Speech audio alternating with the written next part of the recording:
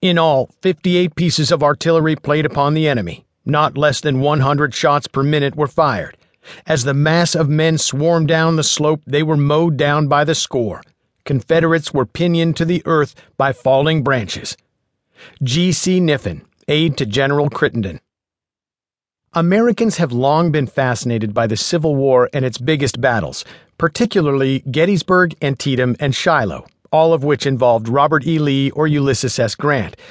But one of the 6 biggest battles of the war, and the one that took the heaviest toll by percent on both armies, was fought at the end of 1862 in Tennessee, and it involved neither of those generals.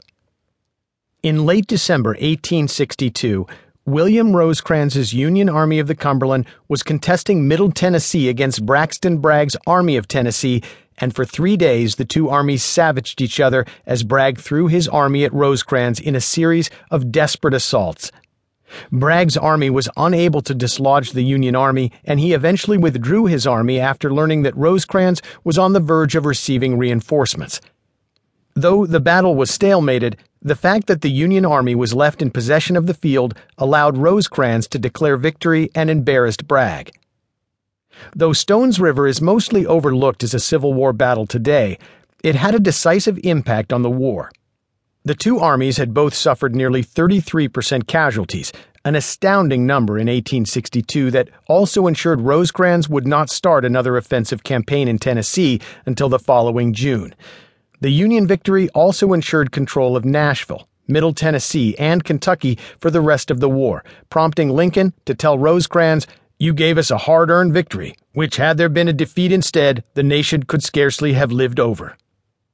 The battle and its results also set into motion a chain of events that would lead to Rosecrans and Bragg facing off at the crucial Battle of Chickamauga in September 1863, a battle that is often viewed as the last gasp for the Confederates' hopes in the West.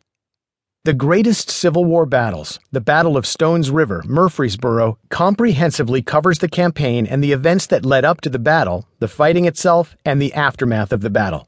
You will learn about this Battle of Stones River like you never have before in no time at all.